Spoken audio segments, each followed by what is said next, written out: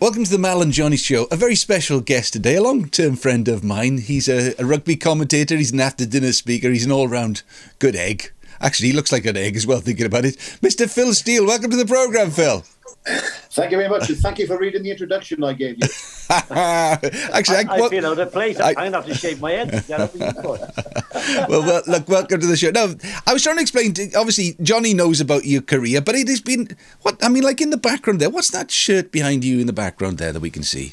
Well, that is it's a programme I did for Radio Wales called Three Feathers at 40. When I was 40 back in 2001, I did a radio programme. Steve Groves was the producer, and it was me at 40 years of age going around trying to represent Wales in something, trying to get my three feathers, because I was in one of the Wales squads in 1983, and I withdrew through injury, and they wouldn't give me my tracksuit and all my gear, even though we had to sign for it, put our sizes down and everything, and they just signed the agreement with Adidas, so it was all this lovely Adidas kit, But because I actually withdrew from the squad, they didn't give me my kit. So all those years later, for my 40th birthday, I did this programme with Steve Groves, going around trying to represent Wales or something. And after the end of the series, he presented me with that shirt. Representing Radio Wales. There we are. Well, at least representing Radio Wales. Yeah.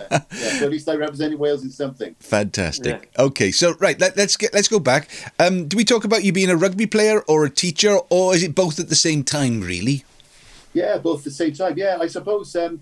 Growing up, I was one of these people who always wanted to play rugby for Wales. That was my thing. Growing up in Ely and Cardiff, I grew up in a Catholic family in Ely, and I say to people, I'm from the rough part of Ely. That's called Ely. It wasn't Caerleigh, was it? Yeah, it was Caerleigh. Heo Eglwys, 81 Heo. I know it. Fabulous upbringing, there, and we were always out in the street playing rugby and football in the winter and cricket in the summer. 20 a side on the green there with a cork ball that would break your leg if it hit you. So you never got out LBW. So and growing up in a Catholic family with the A level in Guilt, and the only school trips we used to go on were Guilt trips, but in that sort of type of family. But I always wanted to play rugby for Wales. I was a ball boy for Cardiff in the 1970s when you had the likes of Gareth Edwards playing, Gerald Davis, and all those. Cardiff had a fabulous team, and I suppose I ended up I did my A-levels, and I ended up going to South Glamorgan Institute, as it was then, the great Cardiff College of Education, now Cardiff Met.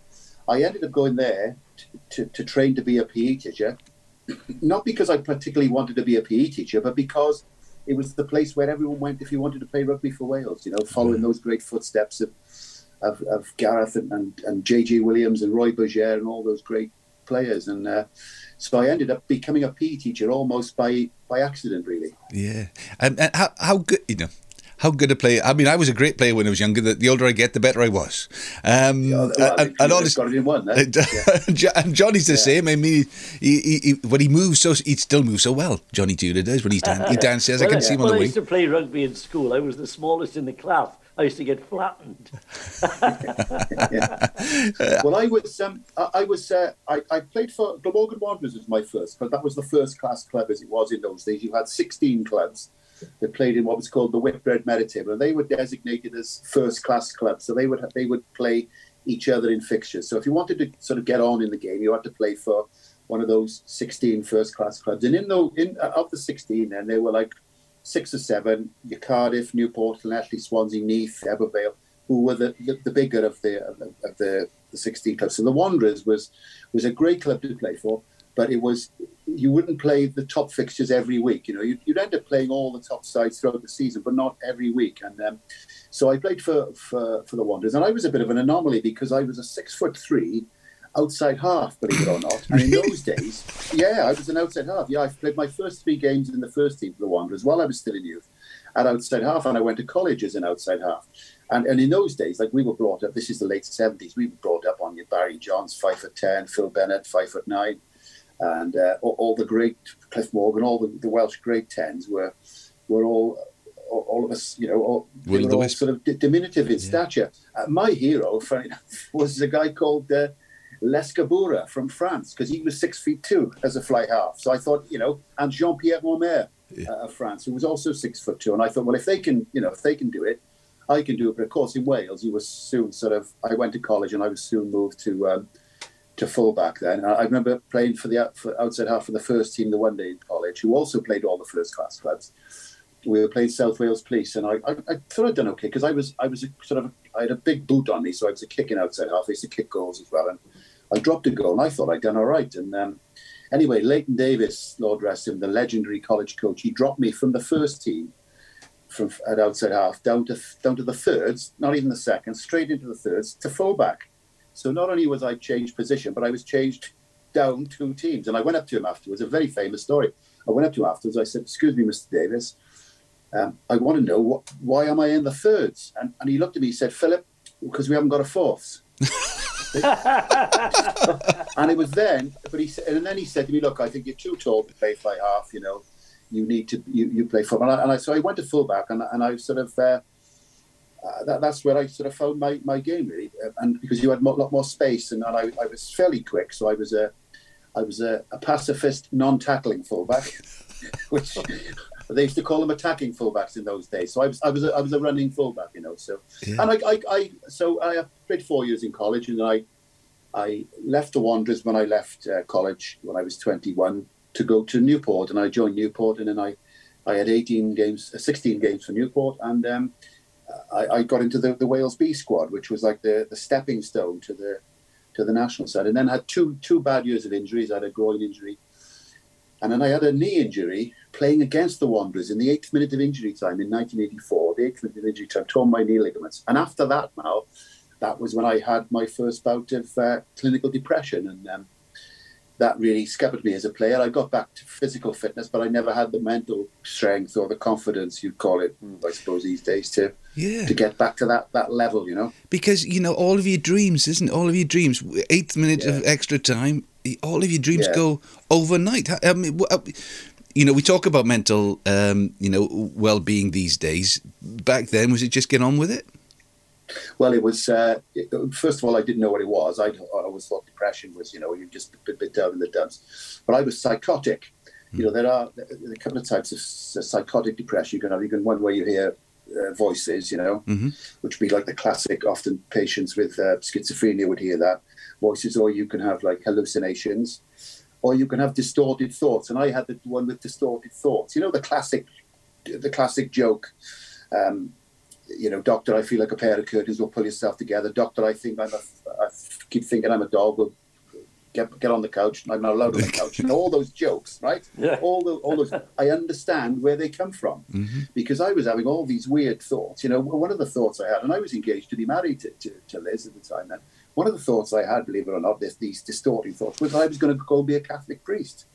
And I was thinking, I don't want to be a Catholic priest. I'm going to get married. Yeah, but you're going to all these. It's like not having control of your head. Not having control of your thoughts. Yeah. And, was it more like an anxiety? Was it, Phil? Well, anxiety was part of it, John. Yeah, anxiety was very much part of it. And I understand where you get depression, you almost always get anxiety.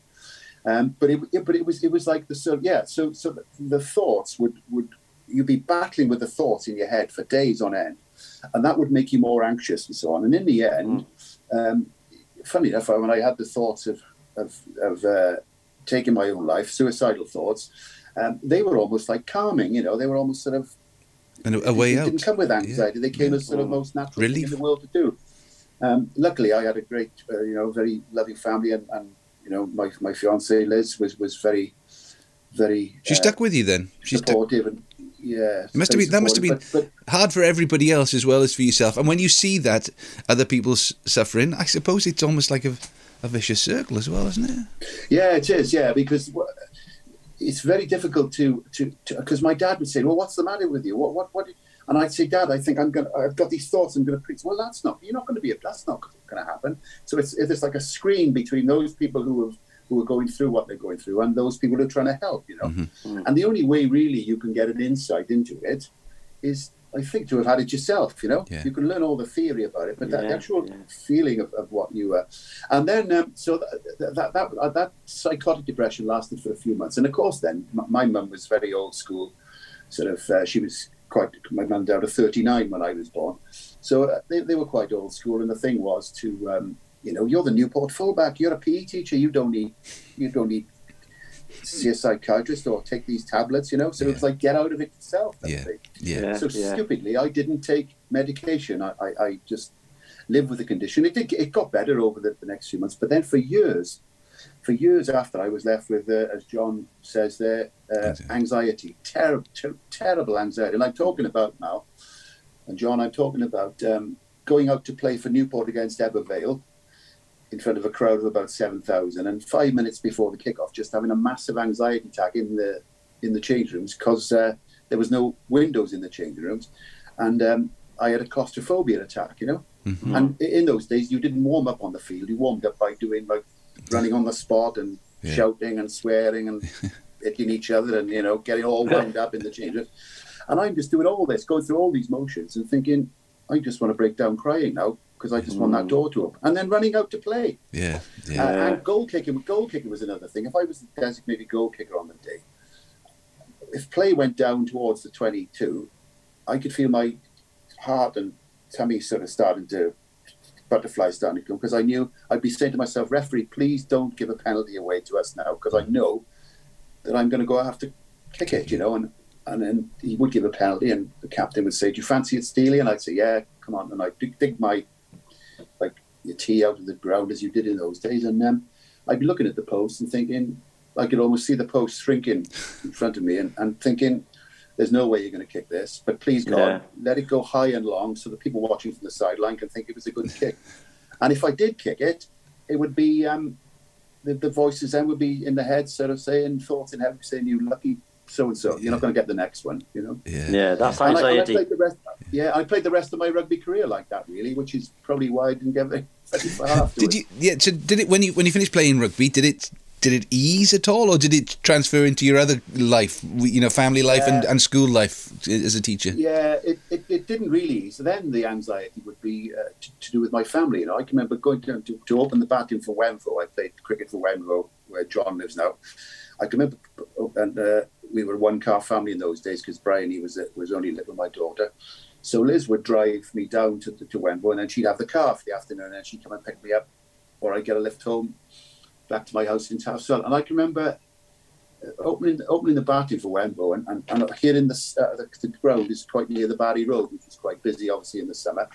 And I heard the sound of a siren, you know, coming along the Barry Road, and I'm there batting, and all I can think about is not what shot I'm going to play this ball, but that ambulance is the sound of that blue light, and that siren is the sound of an ambulance. Liz and Brian have obviously had an accident, you know, and trying to play in innings, you know. So it spilled over to that, and then I had two further quite severe bouts of depression, and the third one in 1997, and that's when I started to take. After that, I saw the GP, and I started to take a drug called paroxetine, which I still take a small bit of now, and that sort of seemed to improve me and keep me level. Someone told me it's not a character defect; it's a chemical defect. Chemical defect. Yeah, that's right. My uncle had bipolar, and he'd be like, one minute he'd be up in the air, next minute he'd be on the floor, but he didn't take medication. And but then when they put him on the medication, it sorted him out, and that was a chemical imbalance in the brain.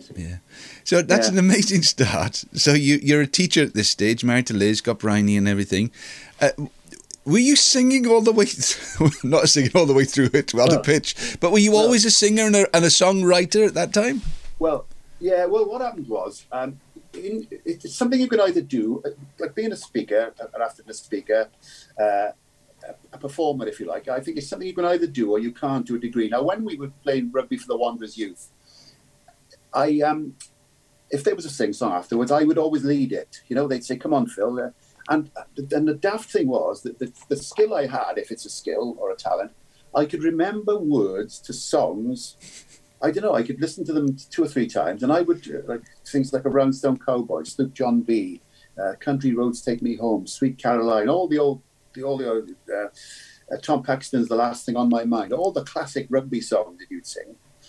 I just could remember them, you know, just could remember them. And then when I went to college, if you had a sing-song like you would after every match, it would come on, Phil, you lead the singing. So it sort of always started. And then I learned to pick up the guitar after I had the knee injury when I was 23, because I always thought, growing up, wouldn't it be, I envy people who played the guitar, you know.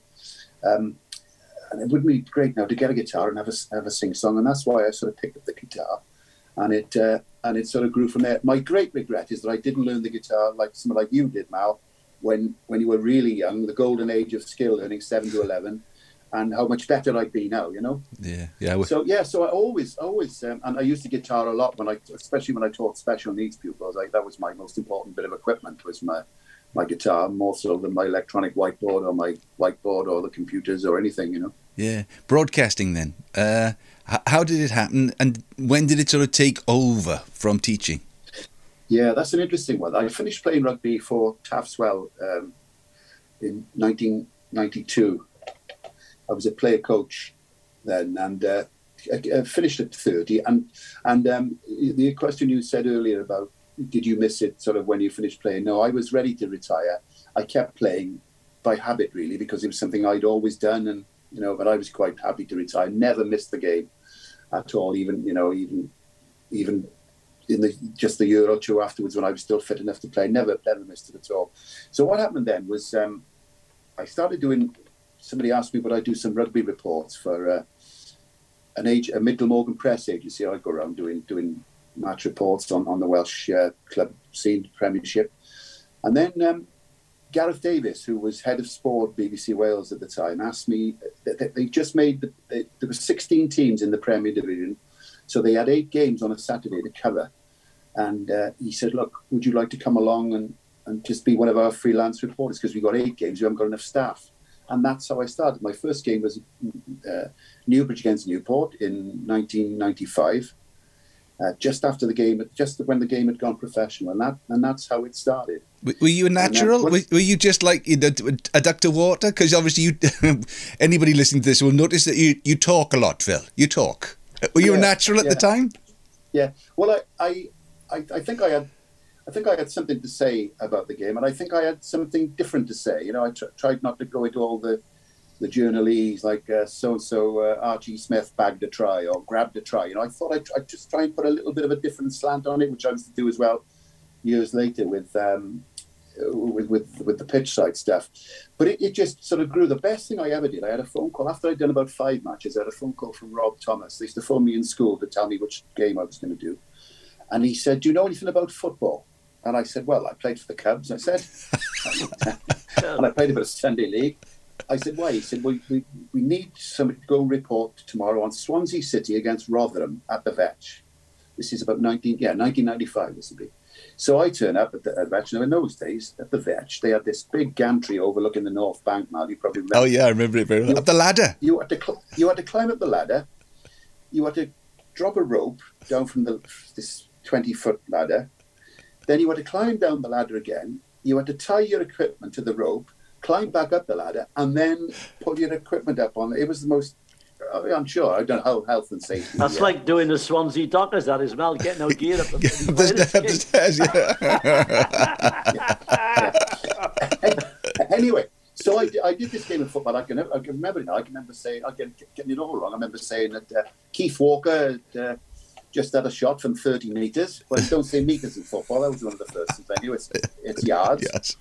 And then, but what happened was, it was a dreadful game. It was an awful game. It was like November time. It was 0-0. And Chris Stewart, who was the presenter, said to me, "Let's go back to the Vetch. Is it still 0-0?" And I said, "It's very 0-0, Chris." He said, "It's very 0-0." And then I said, "And there's 22 cans of paint," the old gag, you know, there's 22 cans of paint in the stand watching the players dry. Yeah? And they seemed to like it. Radio Wales seemed to like it. And then I got a phone call from BBC Radio Devon. Yeah. "We've been given your name as a football commentator. Can you get to Ninian Park to do Cardiff City against Exeter City in the Freight Rover, whatever it was, windscreen wiper trophy, you know?" And I did lots of football then for like local radio stations around the country. Yeah. And then in 1997, I think they cut the Premiership rugby down to 8 teams. And I did mostly football that season. Mostly football. I was doing like Caernarfon against Aberystwyth, Newtown against Caersus, you know. Yeah. But what I always say to people, it wasn't what I would have done by choice, but it kept me on the air, and you learn your craft. And what it taught me was that for that 30 seconds that your voice comes out of the box, the radio, doesn't matter what game you're doing, you're coming out of the same box as Terry Wogan. And for that 30 seconds, you are the voice of Radio Wales. And I sort of always tried to look at it like that. So it didn't matter what the game was. I'd always try and sort of treat it as if it was a big game, and sort of for that 30 seconds try and make my sort of my contribution would stand out a little bit, you know. How did you finish teaching altogether and move into broadcasting? Was that a difficult decision when those opportunities arise? Well, 2001, I've done a you might remember because you appeared on it the one day. That's the first time I met you during the World Cup in '99. Radio Wales had a program called the World Cup Experience. Do you remember that? Yeah, I do. Yeah, from Slurping Toad Pub in Cardiff. Yeah, the old library in Cardiff. Yes. And I had this thing from Rob Thomas. 2 years earlier, I'd done a song every morning on the Back Page program, which was a sporting program presented by Eddie Butler. They asked me would I do a topical song, and if I can write things, I wish I could write some of the stuff, you know, that you've written and Frank Hennessy has written and all that. But I don't seem to have it in me to write those sort of like songs with depth. But what I have got is a sense of humour, and I can write short shelf life stuff. So I bought myself a rhyming dictionary, and I did 32 weeks on this, writing a song on the Back Page for Eddie Butler. But that was recorded. I'd go in and record it after school on a Friday. So that was fine if you needed to retake. This World Cup Experience was live, and I wrote the Thursday before the Rugby World Cup kicked off. I did a live song in the Slurping Toad, and I called it "Hooray King Henry, You're Our Man." It was all about Graham Henry and a couple of humorous verses and a nice chorus, and there was a choir in the audience that night, and they all joined in. And Radio Wales quite liked it, so they said we'd like you to do 4 songs a week. 4 songs a week, 2 on a Friday, 2 on a Monday, to look ahead to what's happening on the weekend, and then reflecting back. What's gone on the weekend, you know. So again, as a freelancer, you say yes, and then you panic, don't you? you know, always say yes. You both know the always take the gig. I'll take that gig. Take it to so and so, and then you panic afterwards.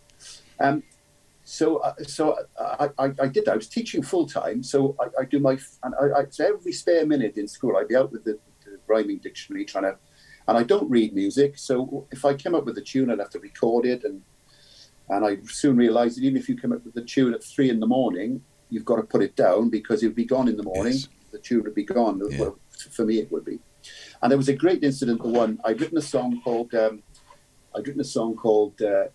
Jenks, the greatest scorer in rugby history. It was to the tune of Lily Marley. Jenks, the greatest scorer in rugby history. You know, it's that sort of tune. And that was great because they played Samoa, and Wales were expected to beat Samoa, and Jenks would kick the points to break Michael Lynagh's record. So that happened. Jenks kicked the conversion. So I had this other song ready to go, all about Wales have got through to the quarterfinals. Of course, they lost to Samoa. You might remember it. I do. I was at the game. Yeah. We lost to Samoa. There were 2 interceptions, and I've got to go now. It'd be okay for you, Mal, because you write music. You could scribble it down write a couple of staves or whatever, and put a few notes. And so in between getting from the Millennium Stadium, the Millennium Stadium to the Slurping Toad, through all the crowd by 6 o'clock, I've got to come up with another tune. So I came up with this blues tune called The Interception Blues. Don't you throw one or you lose, you know, that sort of thing. So I got away with it, but it nearly creased me. But as a result of that, Radio Wales gave me a Sunday chat show called Phil Steele's Big Easy. And it was an inconsequential chat show. It came after Dowie Griffiths' program, the great Dowie Griffiths, String of Pearls. And as you remember, Mal, Dowie Griffiths used to get massive figures. Enormous, yeah. So I was coming on the back of that, and of course, nothing to do with anything that I was doing, but I inherit the audience, you know. So we were getting sort of massive figures, and so Radio Wales gave me that chat show. It lasted it was recorded for the first 6 weeks, and then they wanted me to go live because the figures were good. So I did that for nearly a year, and that's when I decided that I'd go part-time in school. So I went part-time from 2001 to 3 days a week. And what happens then, of course, when you're part-time, you're more available for work, so more work sort of came in. And it came to a head then in around about 2006, 2007, where this was my week. I did Monday, Tuesday, Wednesday in school in Ystrad Mynach, in Lewis Girls' School in Ystrad Mynach, teaching the special needs, learning difficulties children. On the Wednesday, straight from school, I drove to Gatwick Airport to take a flight, overnight flight to Qatar, to speak at Qatar Rugby Club in Doha on the Thursday. Right, took the midnight flight back to Gatwick, got in about 8 o'clock in the morning. Drove to, this is Friday lunchtime out, I drove to Cwmbran to speak at a cricket lunch with Robin Smith, the All England cricketer. Then I drove from there Friday evening to Nailsea and Backwell in Weston-super-Mare to do a dinner there. Then I came home, I did a match for Radio Wales on the Saturday afternoon. Then I drove down to Hampshire to do a dinner for a club called Kingsclear in Hampshire. Came back on the Sunday morning and I did some voicing for Scrum 5 in the afternoon. I was still going back, and I was back in school on the Monday. Wow. And I said to Liz, my wife, I said, this is going to kill me, love. And she said, well, give up teaching. Yeah. So in 2008, I went full-time as a freelancer. I was 47. Wow. So I was one of those 25 years of hard graft, overnight successes. Yeah. You know what? When you were saying about writing songs, who was the songwriter that said, what comes first, the lyric or the tune? He said, the phone call. That's it, I forget who said that. It was one of the famous songwriters. Yeah, I think it was Sammy Khan on the Sammy Khan, that's what it was. On the Michael Parkinson show. I always think about him. So Johnny, Phil and I have known each other for quite a long time, and I remember the time when you said, will you pray for my wife, Liz, because she wasn't very well. And sadly you lost Liz. She was a beautiful lady. I have no idea what she saw in you. She was a lovely lady, and that must have been, obviously heartbreaking. Yes. How did that affect?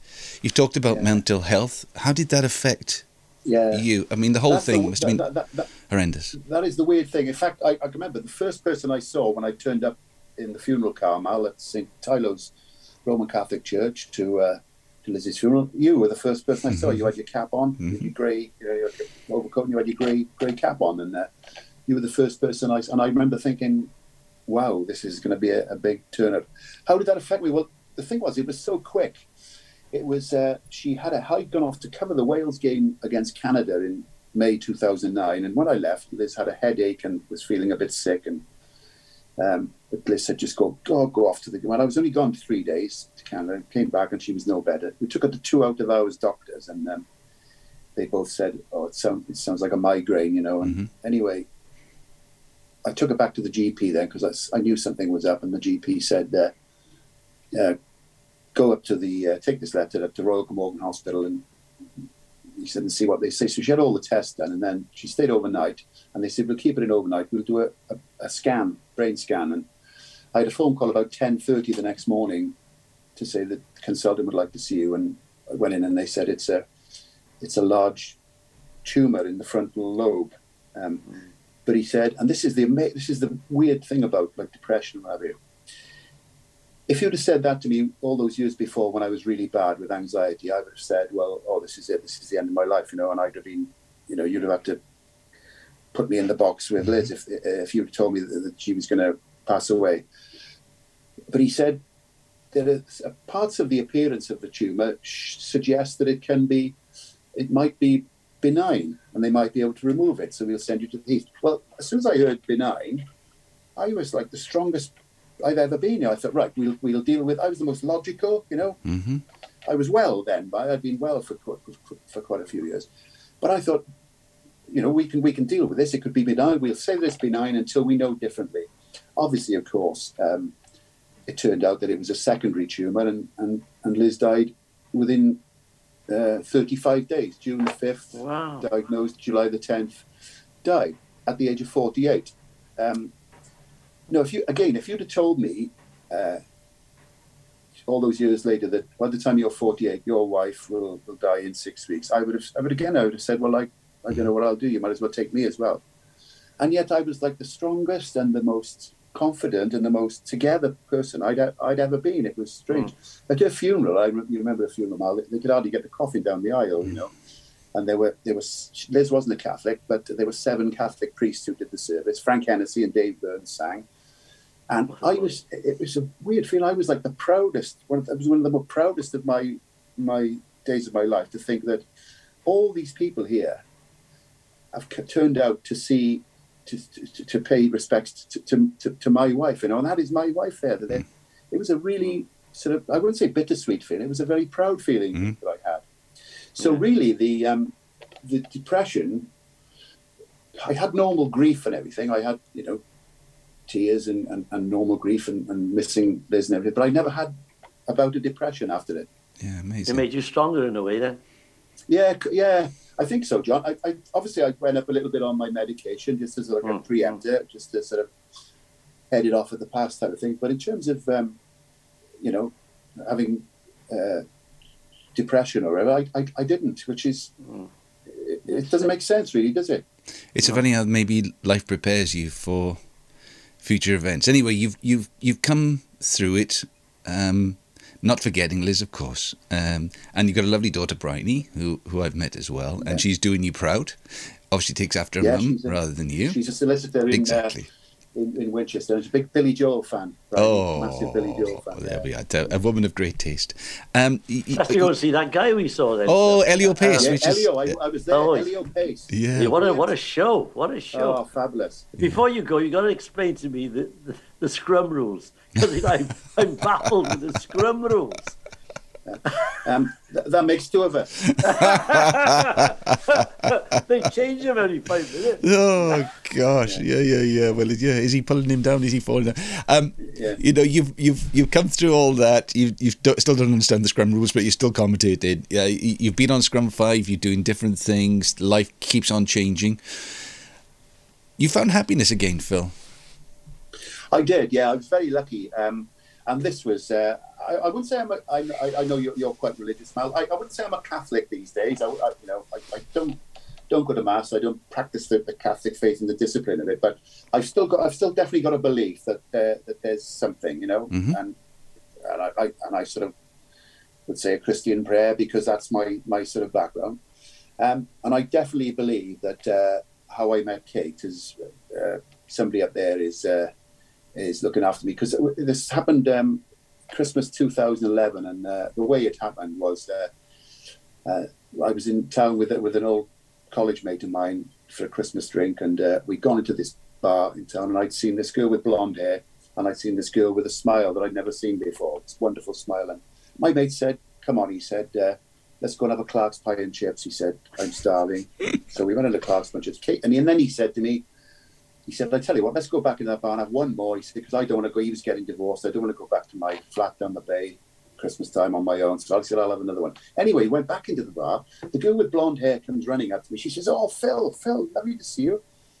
And I didn't recognise it at first. I thought she was like a Scrum 5 watcher, you know. Yeah. And she said, "You don't remember me? My name's Helen." She said, "I'm big friends with Vicky." Now, Vicky, this Helen's friend, was big friends with the daughter of Liz's best friend from work, a lady called Suzanne. And in fact, when this Vicky got married, this Helen was on our table. And then she told me that story, and it started to come back to me. And I said to her, "Who is your friend there? Does she ever stop smiling?"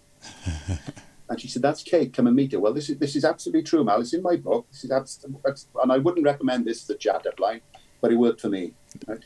We were there, and I said to her, "Kate, where are you from?" And she said, "I live in Pencoed, but I'm from Pembrokeshire." And I said to her straight up, I said, "I know Pembrokeshire so well." I said, "The ashes of my late wife are scattered off the point in Little Haven." Right? That was my absolute words. Just because you know what I'm like, Mal, I'm very honest and open. And anyway, then I invited her to go to a do 2 days later, a Christmas do in Lalliston. My great friend Kevin Hopkins, who's a former Whites captain, former Wales centre, and his wife Gail, were putting on a do in the Great House in Lalliston for all their friends in Lalliston. And they'd asked me a couple of weeks before, would I speak? And I said, "Yeah, I'll get up and do 20 minutes." I said, "I'll bring the guitar," and I said, "I'll do a Christmas song." So when I asked Kate when I phoned her to ask did she want to come out to that do. I said to her, there's only two things you need to know, Kate. She said, what are they? I said, well, it won't be just us to do. I said, there'll be some other people. And she said, how many? And I said, 48. 48 on the first date. And then she said, and what's the other thing I should be worried about? And I said, well, at the end of the dinner, you'll see me get up from the table, speak for 20 minutes, and then pick up my guitar and sing A Fairy Tale of New York. And Kate said, oh, that's my favourite Christmas song. And that was, and I knew within about a fortnight that I'd be marrying Kate if she'd marry me. We're nearly out of time. It's been a real joy. Who's going to win on Saturday? Who's going to win? Well, that's a good question. That John, Wales are not favourites by any means. They picked the side today. A couple of changes. John Davis is in the centre, and they picked Seb Davis at the blind side, and Josh Navidi straight back in. Oh, good. And I could see a way that Wales could win, but I don't think they will. I mean, if they get off to a good start, Dan Biggar kicks a few penalties, the crowd gets behind them, and France make a few errors, Wales could win, but I don't think they will. I think this French side is as good as French side. And Antoine Dupont is one of the, I think, we look back and tell our grandchildren about him, one of the all-time greats. So I fear that it'll be France by 10 to 15. All right. Fingers crossed they play like they did the second half. That's right, yeah. That's great. You mentioned your book. How do people get hold of your book, Phil? It's available from the publishers, St. David's Press, and it's also available on Amazon. It's Nerves of Steel. Yeah, it's about my life story. My next book is going to be all about reverse psychology, so don't buy it. Lovely. I love it. Johnny, I think on behalf of both of us, it's been one of the most fascinating podcasts we've done. I know we haven't actually said very much, me and you, Johnny, this time, but well, no, it's interesting listening to Phil. Lovely listening to Phil. Phil, you know how much I think about you. Yeah, you're good man. So it's goodbye from Phil, it's goodbye from Johnny, and it's goodbye from me. Goodbye, everybody. Goodbye.